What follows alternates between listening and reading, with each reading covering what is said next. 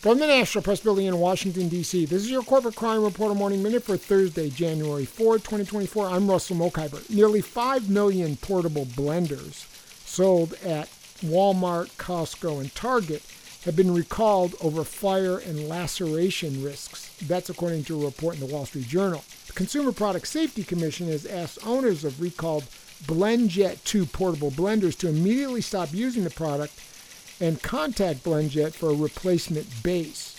There have been more than 300 reports of blades breaking while in use, the CPSC said. There are also 17 reports of the device overheating or causing a fire, leading to approximately $150,000 in property damage claims.